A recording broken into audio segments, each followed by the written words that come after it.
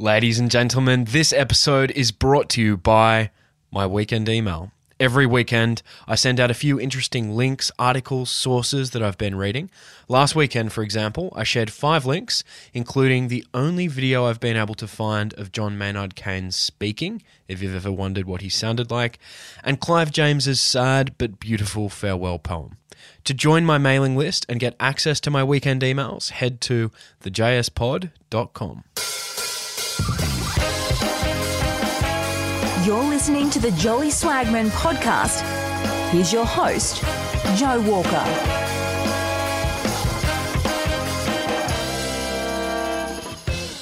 Ladies and gentlemen, boys and girls, swagmen and swagettes, welcome back to the show. It is great to be back with you. I am honoured to introduce this episode.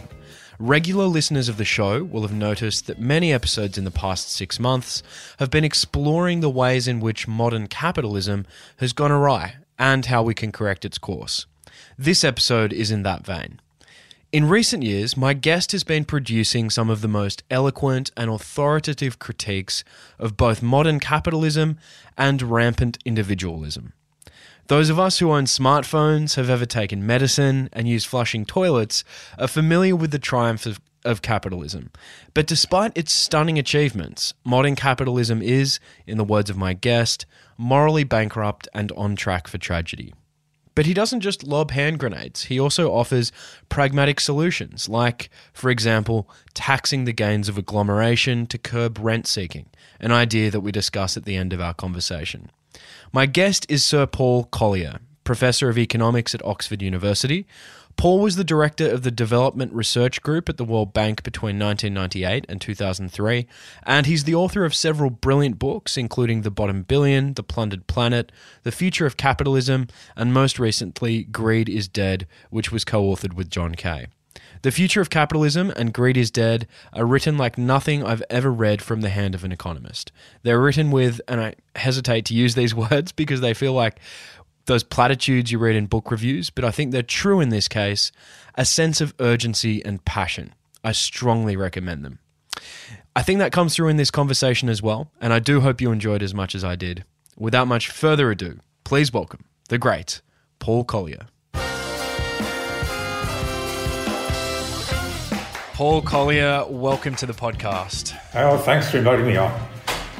Paul, it's so great to have you on the show. We were connected by David Tuckett, and I'm a huge fan. I've read 2 of your books, Greed is Dead, co-authored with John Kay, and previous to that, The Future of Capitalism, which is written with such urgency and passion, and I can't wait to have this conversation with you. Paul, I was born and raised in Newcastle, Australia.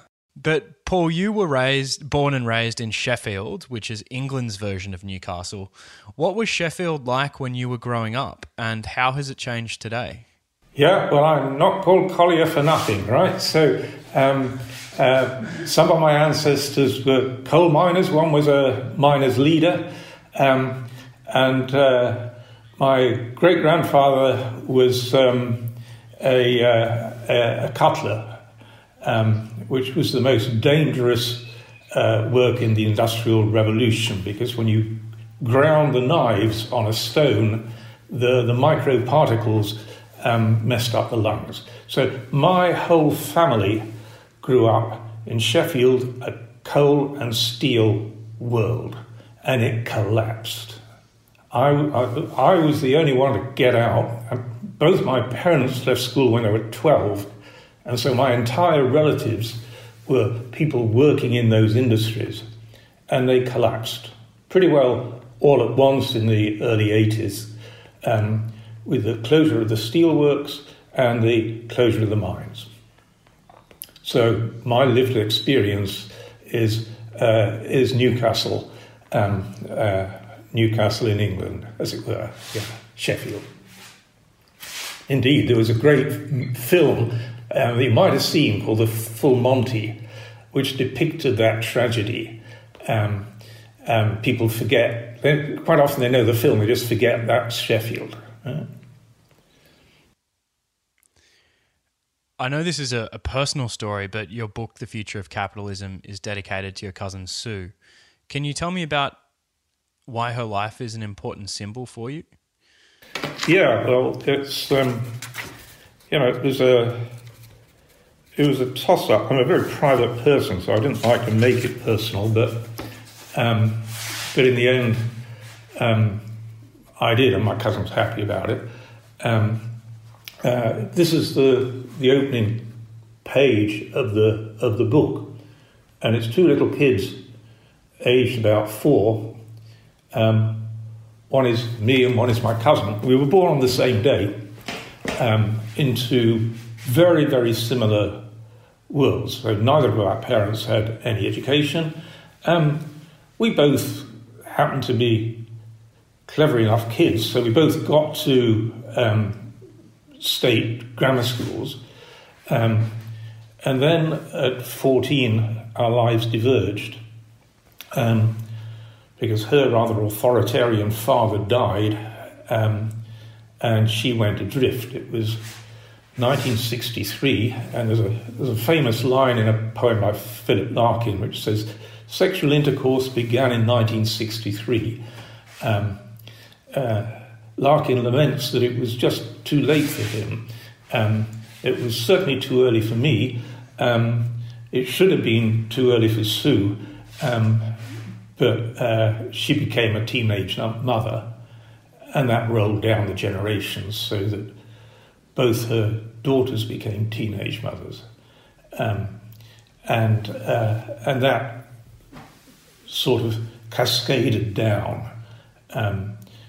So the divergence between us became quite astounding. Meanwhile, I carried on at my grammar school. I was the freak that got from my background to Oxford. I progressed up the various ladders of academic attainment, eventually becoming first a professor at Harvard, then a professor at Oxford, and now also a professor in Paris at Sciences Po. The Labour government gave me a CBE, the Conservative government gave me a knighthood, and so on and so forth. So this sort of ridiculous divergence in lived experience, a divergence which really should have been avoidable. And so that's why the book has an edge of passion. Both the collapse of Sheffield should have been avoidable, and this divergence between lives should have been avoidable, but they weren't avoided. So that's the edge of passion. In the end, I'm an economist, and so I want to use my economics to understand why these massive divergences occurred, and more important, what can be done about them. But there is an edge of passion to the book. There's no question of it. Michael Young, the sociologist who helped British Labour draft its 1945 manifesto, also coined the term meritocracy in his 1958 book, The Rise of Meritocracy. And a meritocracy obviously is a society where social position is a function of talent rather than birth. But it's often forgotten, and you and John Kay point this out in Greed is Dead, that Young intended the term meritocracy, or he depicted a meritocracy as a dystopia. And in 2001, he wrote that it is hard indeed in a society that makes so much of merit to be judged as having none. No underclass has ever been left as morally naked as that. How do you think about meritocracy? Yeah, so why is it a dystopia? What's dystopian about it? And it's that word merit. Of course, you want talented people to get jobs that are appropriate for their talent, and that still doesn't happen enough in Britain, anything like. But it's that word merit which is not just a neutral description of capabilities. It's a praise word, and it's a praise word that people with talents and competences attach to themselves. And so it's a dystopia once people who become successful say to themselves, I'm successful because I deserve it. It's that move that is the evil, damaging move, because the successful people in a society set the narratives by which, and the norms by which everybody else has to think. We control the media for a start. And so if we're asserting the successful people deserve their success, then there's an inevitable further step which says that people who fail deserve their failure. And that's what Michael Young meant by being left naked, just bereft of dignity. And of course, it's just not true that the successful people deserve their success. They contribute to their success, but that's all. They contribute. Here I am, this fancy professor, I've contributed to that, but to think that it's purely a matter of my desert is ridiculous, right? I was astonishingly lucky, right? I was in the right place at the right time, the dice rolled in the right way at the right time, and I had really good teachers and really good colleagues who have really helped me. I mean, my God, I can tell you, writing a book with John Kay is an education in itself, right? So there is the notion that individual talent fully explains success is a complete indefensible myth. And that applies both in the field of education and in the field of where you live. The people of Sheffield are now doomed to a lack of success because they're living in an opportunity desert. Good ideas cannot be matched to the money, which is the fuel that scales ideas into real new activities. Whereas if you live in London, you're in an opportunity oasis. And so there are at the moment huge spatial differences in Britain, worse than any other high-income country, which so that opportunities are skewed both by education and by where you live. And that is nothing to do with individual talents. It's to do with the fortune of where you live and whether you've been placed on a track that gets you a good education or not. Brief digression. What is it like writing a book with John Kay?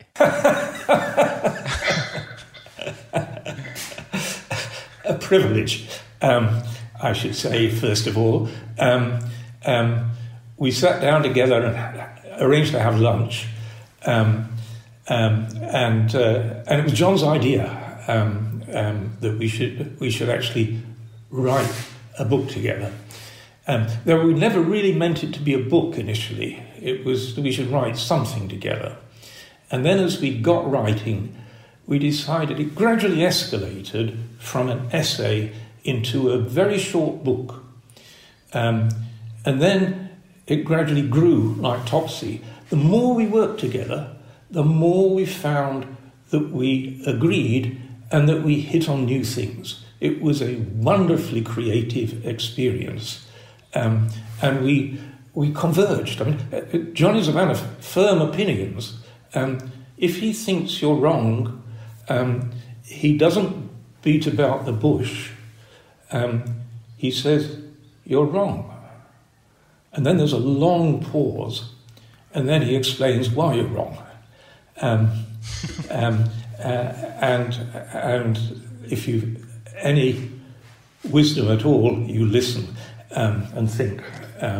But actually, it was a wonderfully creative and compatible process where we sort of stumbled into a book we're both really rather proud of, I think, and it was it was a genuinely joint product. But the idea behind John's suggestion was, he said, you know about sort of communities of place, and I know about communities of work, business, and you know about building common purposes, and I know about radical uncertainty, because that's the book you've just written.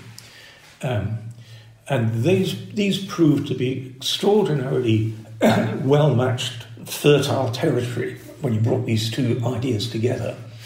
And then we found ourselves writing at a time of COVID. We started in November 2019, and no sooner had we started writing than our society was hit by COVID. And COVID was just an extraordinary application of these two phenomena. Radical uncertainty, did anybody know what to do when faced with COVID? No. Did we need to build new common purposes fast? My God, we did. Were we able to do it? It took longer than it should, and enormous differences between societies.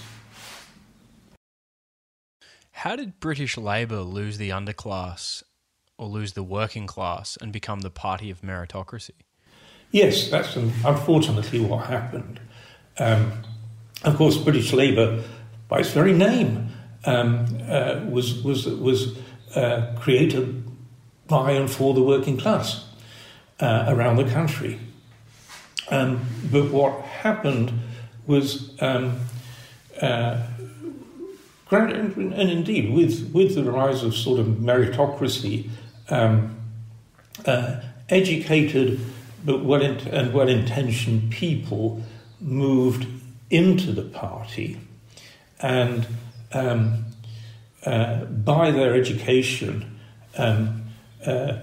gradually sort of found themselves running the party, and their lived experience was very, very detached from the working class. I mean, somebody like Tony Blair had been to the Scottish equivalent of Eton, and then come to Oxford to read law, but was just completely detached from the working class. He meant well, but his grounding was really entirely metropolitan, upper middle class, and he came to the problem sort of rather technocratically.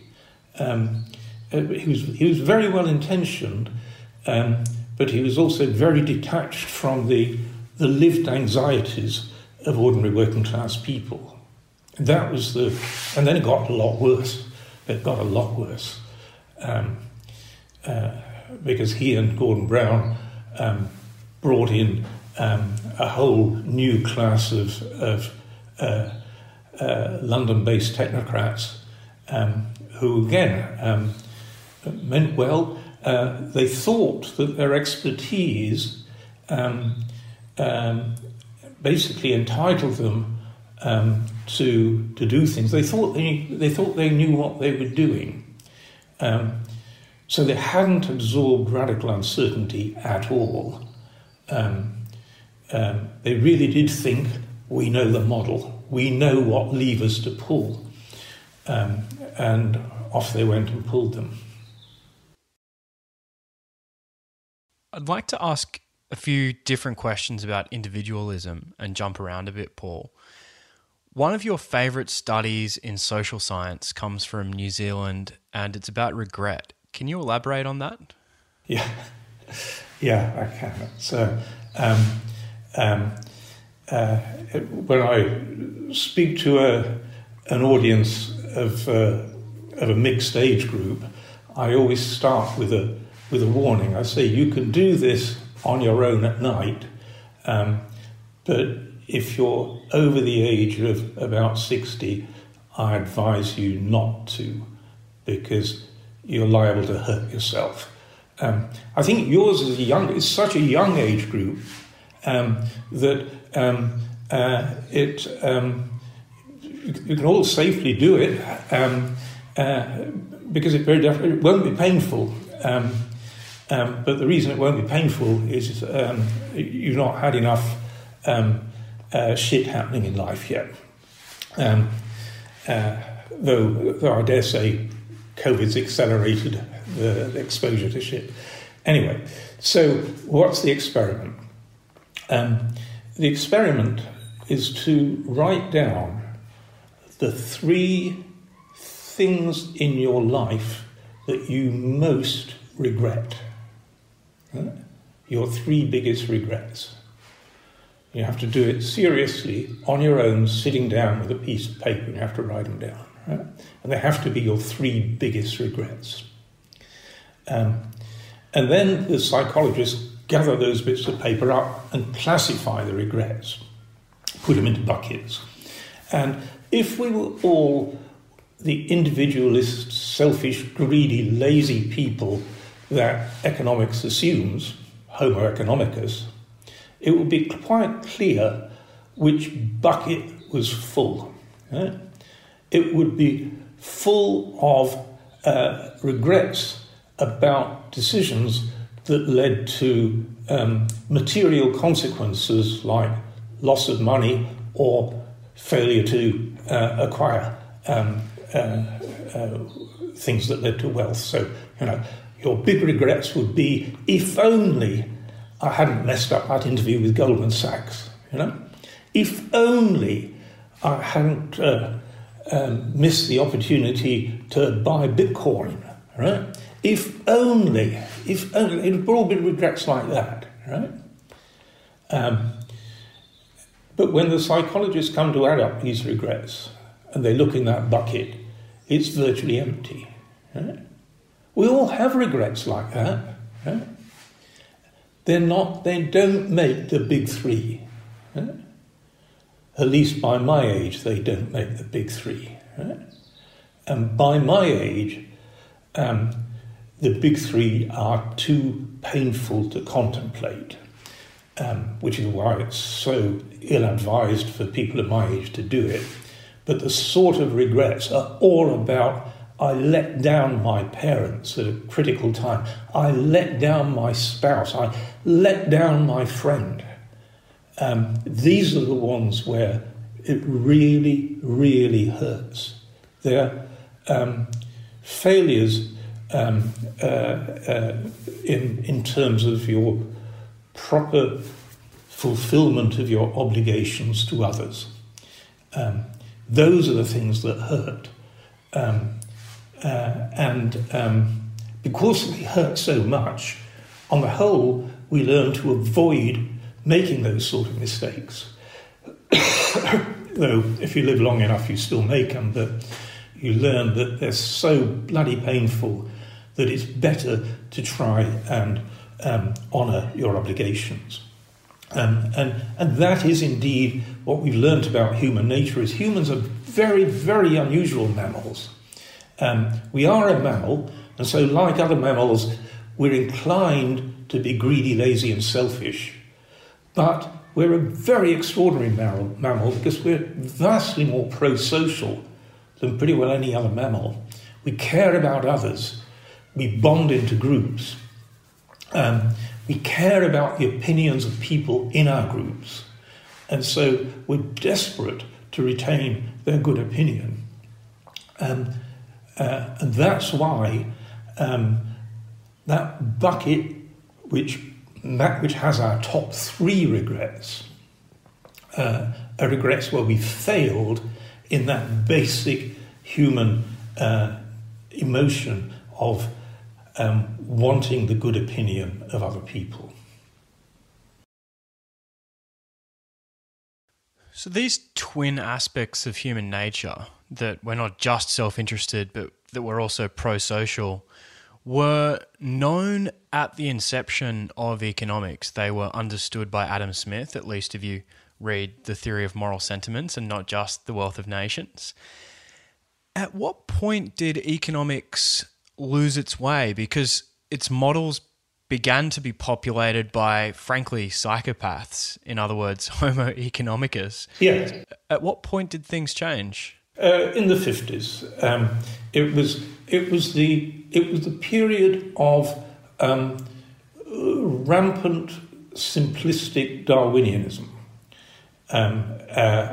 So at the time, evolutionary biologists were saying, Darwin means the survival of the fit, and that means the survival of the shit, when applied to economics.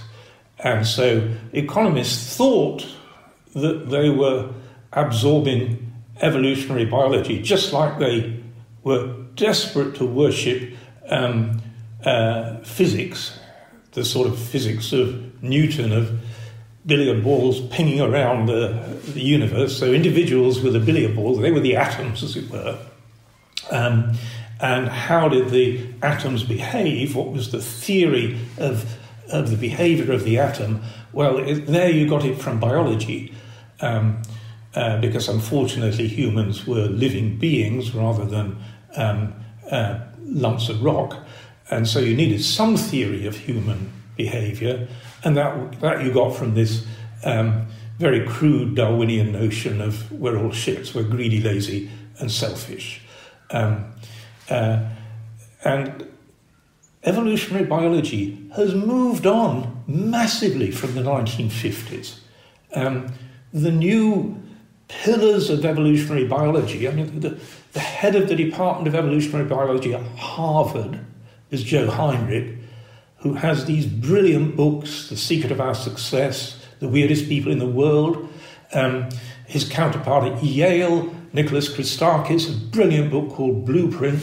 And what's their message? Their message is, my goodness, we're very pro-social. Our natural unit of taking decisions is not even the individual. You shouldn't even be starting with a theory of atoms. Humans cluster together into groups. We're designed to bond for very good evolutionary reasons. The people who didn't bond into groups died out because coming down from the trees in the savannah was so bloody dangerous. You needed to be in groups, quite big ones, in order to survive. So we're hardwired by evolution to be pro-social, to work in teams together, and to take our decisions from the collective brain. The big idea in Joe Heinrich, if you take one big idea from a vast book, is the collective brain or the collective mind. Most of the time, we take most of our decisions not by our own super smarts, Homo sapiens, aren't we clever? We take our decisions from our group memory. And our group memory stores the information from the senses of all the people in our group over many, many years. And so is much better informed than any individual can possibly be. And so it's clever to base most of our decisions off the group mind rather than our pathetic individual little minds. And so we should be starting economics from a theory of the behaviour of a network community, not from a theory of a greedy, selfish little atom. Right? And that is just a fundamental analytic error in the economics that was born in the 1950s. Now, so it picked up this theory of individual greed. We maximise this thing called utility, which itself turns out to be a completely fatuous concept. Neuroscientists cannot find anywhere in the brain that corresponds to a process of maximising utility. Right? It's just not there. What do our brains tell us to do? We are goal-oriented. We have goals. We have purposes. We strive for purposes. And depending on which purpose is salient, that's where we're striving at that moment in time, right? So the idea that we've got some big calculator in our brains maximising our utility is a little fantasy. It's like it's a theory equivalent to Father Christmas, right? It's a little fantasy. Father Christmas is something we tell children, a nice fantasy. Maximising utility is something economists tell themselves, right? Because it's so bloody handy mathematically. We've got all this very simple maths of how to maximise under constraints. So why? So we need something to maximise, please. And so it's individual utility, and then we put a sigma in front of it, and the purpose of public policy is to maximise sigma utility. And so we're really in business. We've got a theory of public policy which says what we should be doing, the government, is maximising sigma utility, and what individuals are doing is maximising their own individual utility. And so now the twain shall meet. There's a real problem. The public policy, unfortunately, needs to be set by human beings, so we invent a new category called saints. And saints are at the top of society, parachuted in. So the saints are the top officials who save us from our individual greedy selves and avoid things like the tragedy of the commons. Right? So saints at the top, Deus ex machina, there's no real process of generating saints. They're self-appointed. Plato started that idea with the idea of Platonic guardians. He thought his one mistake was that he thought the Platonic guardians should be philosophers. So we economists put him right on that one.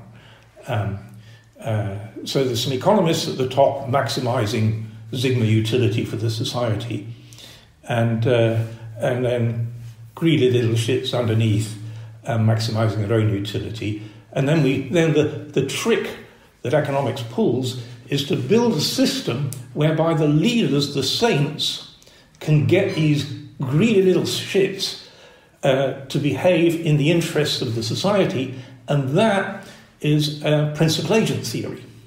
Right?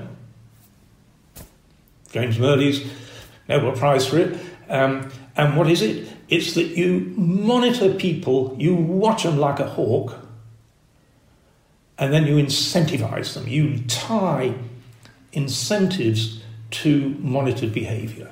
Right? And that way, those greedy little shits are running after their own maximum utility, but they've got to, in order to get the incentives, they've got to behave well. Right? What a awful depiction of human society. It's a complete travesty of human society. No good human society works like that. But in the past 40 years, because we pushed these systems through all our organisations, through our firms, so that our communities of work were subject to these monitored incentive systems, and even our public organisations then aped this whole system, monitored incentives. So we're constantly into daily habits where we're dragged down into behaving like these Homo economicus, greedy, lazy selfish people. No well-functioning human society functions like that, as we've seen in COVID. So the analogy between utilitarianism and Santa Claus doesn't just stop at the fact that both are based on fantasy, but also, just like Saint Nick, the utilitarian policymakers are sort of distributing gifts from on high. And you make a very powerful point, Paul, which is that what we need is not to transfer to the unsuccessful consumption, but productivity. And that kind of derives from this view of human nature that, we don't just want to consume, but we want to contribute. Yeah, absolutely. I mean, so in the standard economic model of a human being, the only thing that raises utility is consumption and idleness. So in the economic model view, if you remember, L, labour, enters negatively, C, consumption, enters positively, right? And that's about it, right? What we all should want to do is just lie there on a beach all the time, right? And we do that, it's called holidays, right? But remember, we're purposive people, and our purposes actually range wider than that. I because of the nature of my work, I've come to know quite a few billionaires. They are all purpose-driven workaholics. And a lot of their work isn't anymore about making my billions. It's about trying to help others. Right?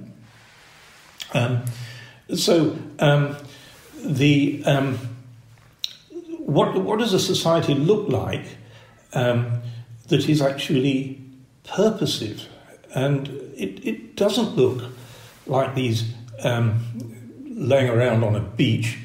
It doesn't look like a lot of consumers. It looks like people who are fulfilling their purposes thanks to their own agency. And so what needs to be redistributed in a society like Britain is not just we'll give you consumption because you're bloody useless at producing anything, you're so lacking in talents, but don't worry, we'll tickle you under the chin with some consumption, right?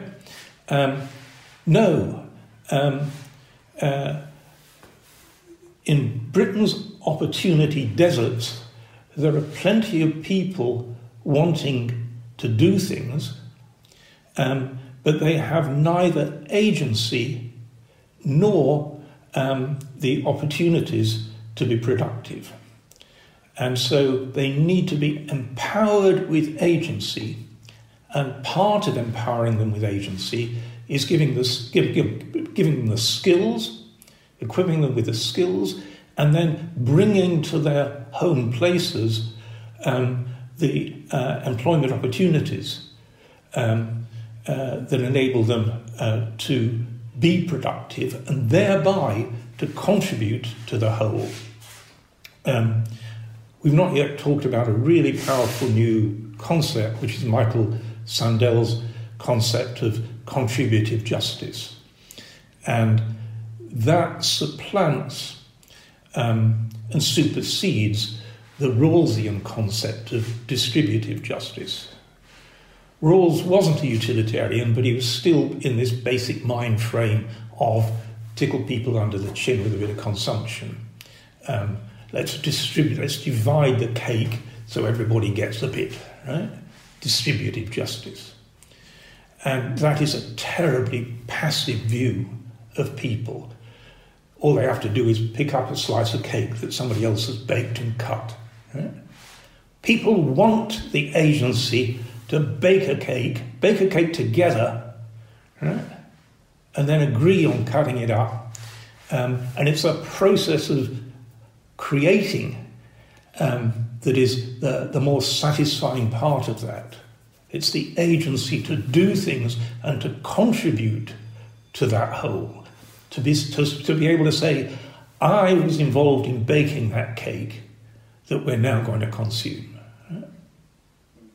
That confers dignity. It's purposive.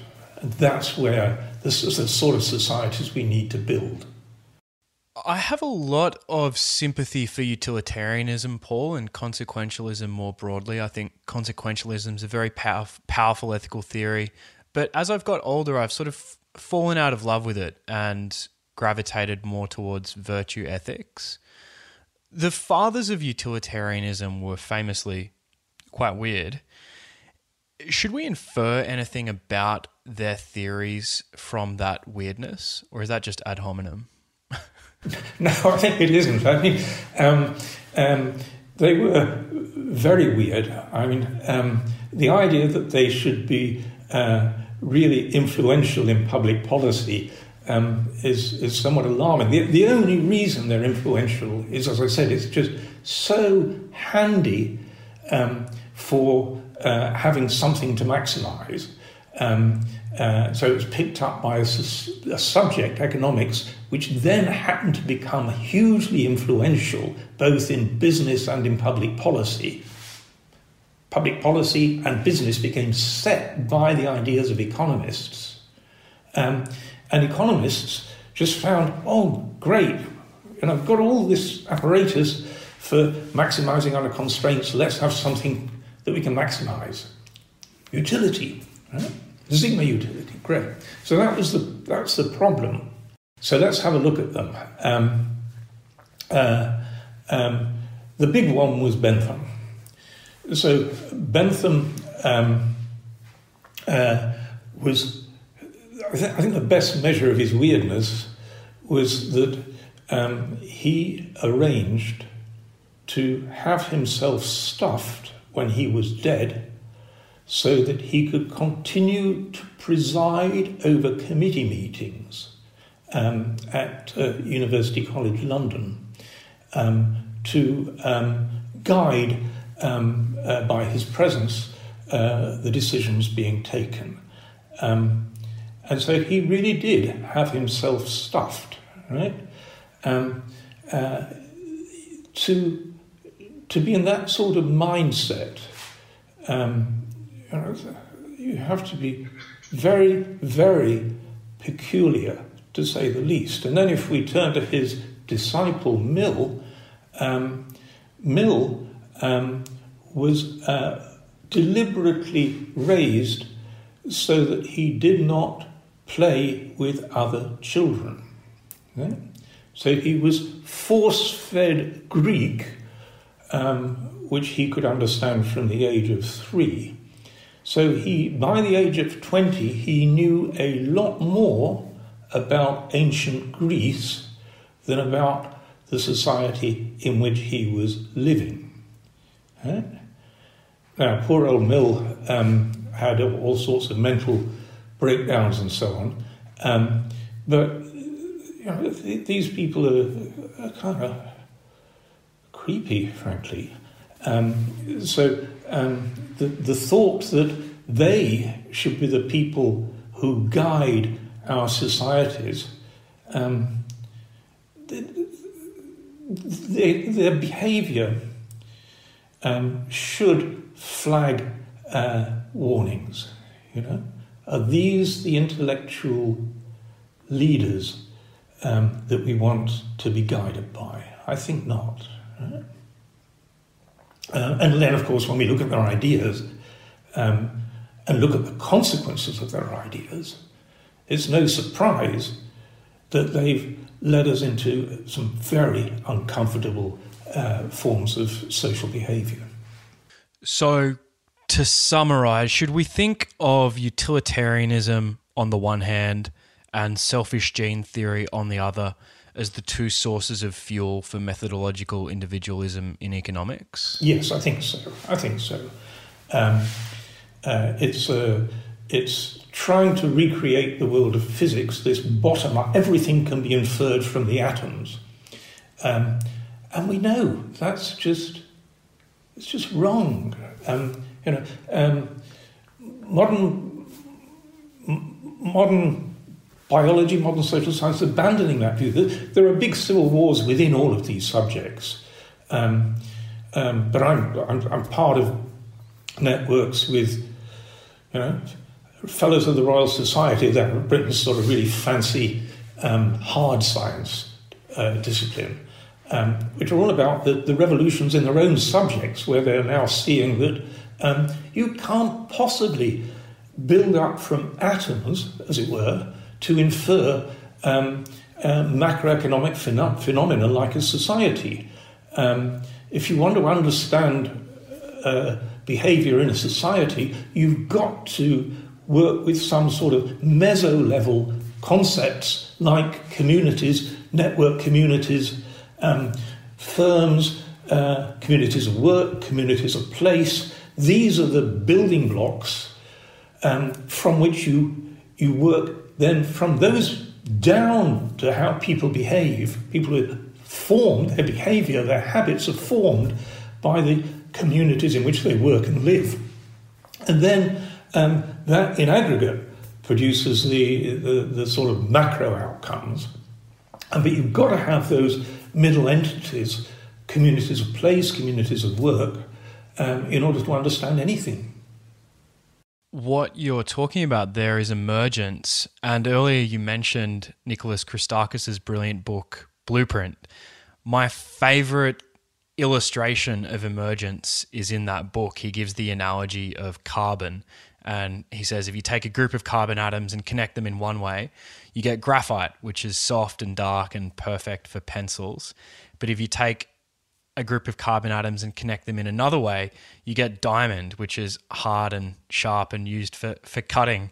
And they're both made of carbon atoms, but the way the atoms are structured and the way they relate to each other produces those properties of softness and darkness and hardness and clearness. Those properties are emergent, and the same is true of human societies and human communities. Absolutely. So we can get emergent habits, which are either the habits of the greedy, lazy, selfish, or emergent habits, which are the habits of the pro-social community.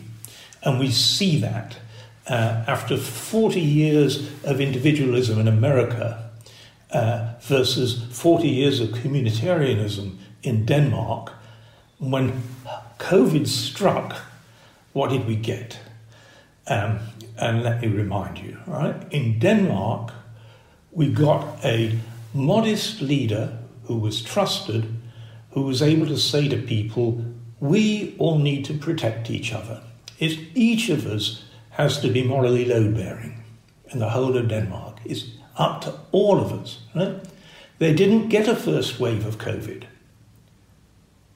because of that behaviour. They didn't get a second wave of COVID. They did get a third wave, they got rid of it straight away. Right?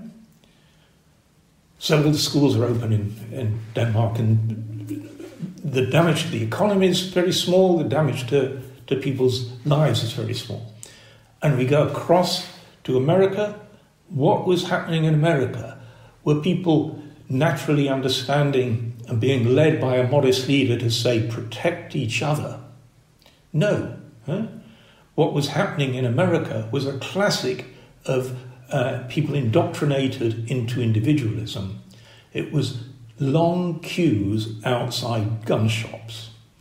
It was less protect your neighbour than shoot your neighbour. And of course, as an aggregate strategy for dealing with COVID, shoot your neighbour doesn't work very well. And so there is the difference between a pro-social society that has built habits of pro-sociality, those emergent tendencies, or the emergent tendencies to individual greedy selfishness in America, which have led to these responses of queues outside gun shops. Which society would you rather live in? I recently tweeted out that we need more individuals and fewer individualists, and it kind of at first glance sounds like a bit of a lame sort of influencers bumper sticker. But what I was getting at was just that point that we need more individuals in the sense of people who are decorrelated from a centralized authority and from mainstream thinking, because those are the people who push the boundaries of progress for us. Those are the entrepreneurs and the wacky scientists and the dissidents and the political activists. But at the same time, we need people like that to be acting for a moral purpose. So we don't want more individualists, which I guess is sort of the crux of your book, Greed is Dead. But if you wanted to go halves with me, we could turn that into a bumper sticker and sell some. We need more individuals and fewer individualists.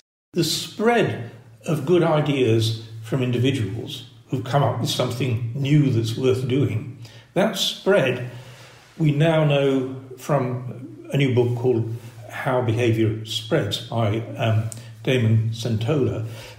We know that it depends upon thick overlaps between networks, which means people need to talk to each other, even if they don't initially agree with each other. And so the tragedy of our society at the moment is this polarization into segmented groups which don't interact other than by shouting at each other, prevents us having ideas which travel easily between different communities so that good ideas spread. Good ideas spread in societies where people behave well to each other and listen and are respectful of each other's views. That's where we can get the rapid spread of bright new ideas, and at the moment we need them. Do you believe there is such a thing as labour oversupply? Labour oversupply? No, I don't. This has been a sort of perennial myth for going back centuries. This was the Luddites breaking machinery and all that sort of thing. People are the great resource of our planet. People are going to be able to create worlds in which we all have worthwhile lives. And for that we need this constant generation of ideas, because the essence of human beings is we're imaginative and we're creative. The tragedy is that we're better at imagining improved worlds than at delivering them. We imagine that we can each have an individual plane that takes off vertically or whatever, and the reality is we get Twitter or something, So our imagination leaps way ahead of what we can accomplish, but then our creative minds kick in and grope and innovate, experiment, and that's the dynamic process that we've been through for 200,000 years. One little vignette I like to suggest is if you look out the window, I can see squirrels. And squirrels are pretty smart. They're better than I am at running up and jumping across trees. They think about the future. They store nuts. So squirrels are not dumb at all. But if you want to understand what a squirrel was like 100,000 years ago, just look at one now. Because in that 100,000 years, no squirrel seems to have had the imagination to think, is there a better way of being a squirrel? And then thought, so what can I do about it? But if you wanted to understand what a human being was like 100,000 years ago, we're genetically identical to what we were then, but it's absolutely bloody stupid to look at one now and think, oh, life was just the same then. Right?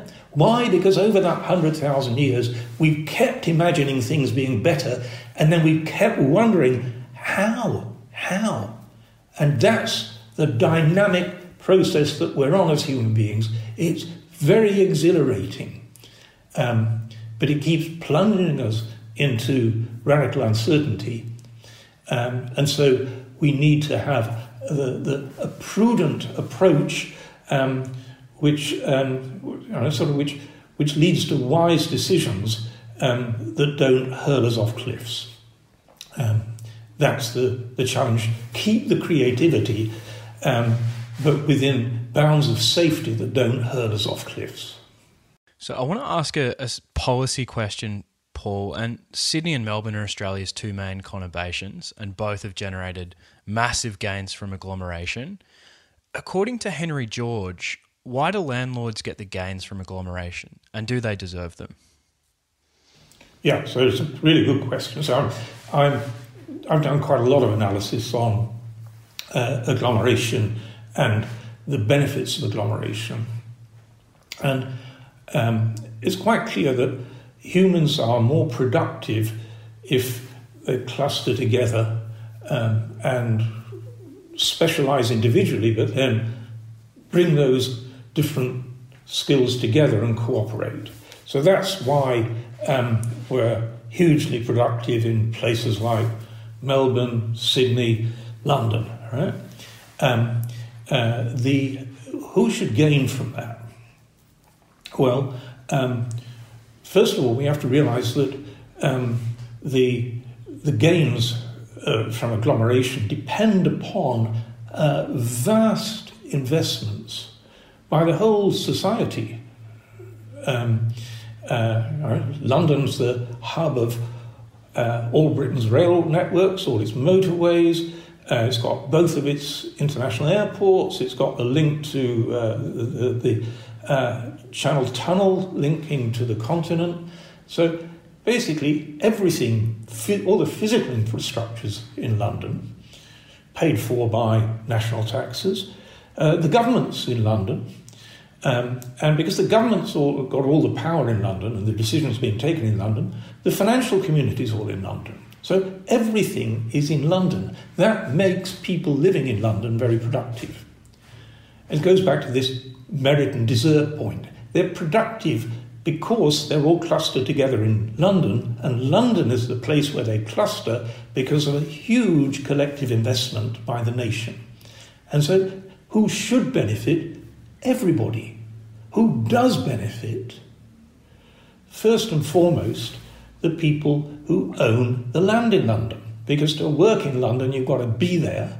This was Henry George's insight. And so the gains tend to be captured by the appreciation in land values. And so sure enough, in London, who was the first billionaire in Britain? Was it somebody who invented the train? No. Was it somebody who invented the steam engine? No. The first billionaire was the Duke of Westminster, who'd invented nothing. All he'd done was inherit a lot of the land in central London. And so he could lie on a beach all the time if he wanted, right? Because he didn't have to do anything in order to become a billionaire. Because Britain was stupid enough that it didn't capture through taxation that vast appreciation in land. Right? And that was Henry George's insight. What a stupid thing to do to let a few landowners capture what was the fruits of a massive collective effort, both by the people living and working in London and by the nation that had created London as the place for such a productive cluster in the first place. What I and my colleague Tony Venables added to that was to say, actually, there's a new group of beneficiaries now, and it's the people who, the very clever lawyer who, by being in London next to the courts and next to the banks and next to the government, becomes highly productive. And maybe they're not married, and so they only live in a bedsit. They just rent a little bedsit, but they earn a fortune. And so they're using very little land, and And so they're keeping those gains of agglomeration for themselves. And the economic concept is the rents of agglomeration. Those rents of agglomeration should accrue to everybody, and we need a tax system which does that. But actually the rents of agglomeration at the moment in Britain are divided probably more or less 50-50 between the landowners and these people who think they deserve it all and live singly in not very much accommodation, and so don't pass much of it on to landlords. So that's the tragedy of the misappropriation of these huge rents of agglomeration. Too many people view leadership roles, whether that's being the CEO of a company or a politician in a parliament, as a prize rather than a responsibility. And recently on the podcast, I've been discussing different examples of noblesse oblige to inspire people and inspire leaders to think more about how they can be people for others. And an example that I've frequently discussed is FDR, who was a traitor to his own class, who welcomed the hatred of his own class, as he famously said in that 1936 Madison Square Garden speech. But Paul, you're a Brit, and so I thought I should talk to you about a British example. Tell me about Titus Salt, how he is a model of noblesse oblige and what we should learn from his example. Oh, I will. So Titus Salt is one of my heroes. Who was he? So he was the Mester Big in the fastest growing town in the whole of Europe. So there was a Boomsville in mid-19th century Europe, just like there was a Boomsville in America with Chicago and a Boomsville in Australia with Melbourne. And the boom town in Britain was Bradford. Bradford created the woolen industry, which was huge. And Titus Salt was the big mill owner. He owned most of the mills. So he was Mester Big in terms of the economy of Bradford. My own German grandfather left an impoverished village in Germany and moved to Bradford. Right? That was the future. Right?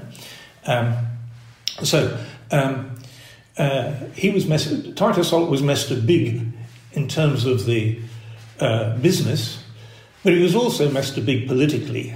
He was the mayor of Bradford, and he was the city's one MP, the Member of Parliament. So the buck stopped with him. Right? He was everything. And then in 1849, disaster struck. Not financially, but Bradford, like the other cities of northern England, was hell on earth for livability. If you bring a lot of people together, you don't provide the public infrastructure like sewage, pipe water, you don't provide the housing. People are squashed up, and so diseases spread. So life expectancy in the northern cities by the mid-19th century had fallen to just 19 years. On average, you were dead at 19.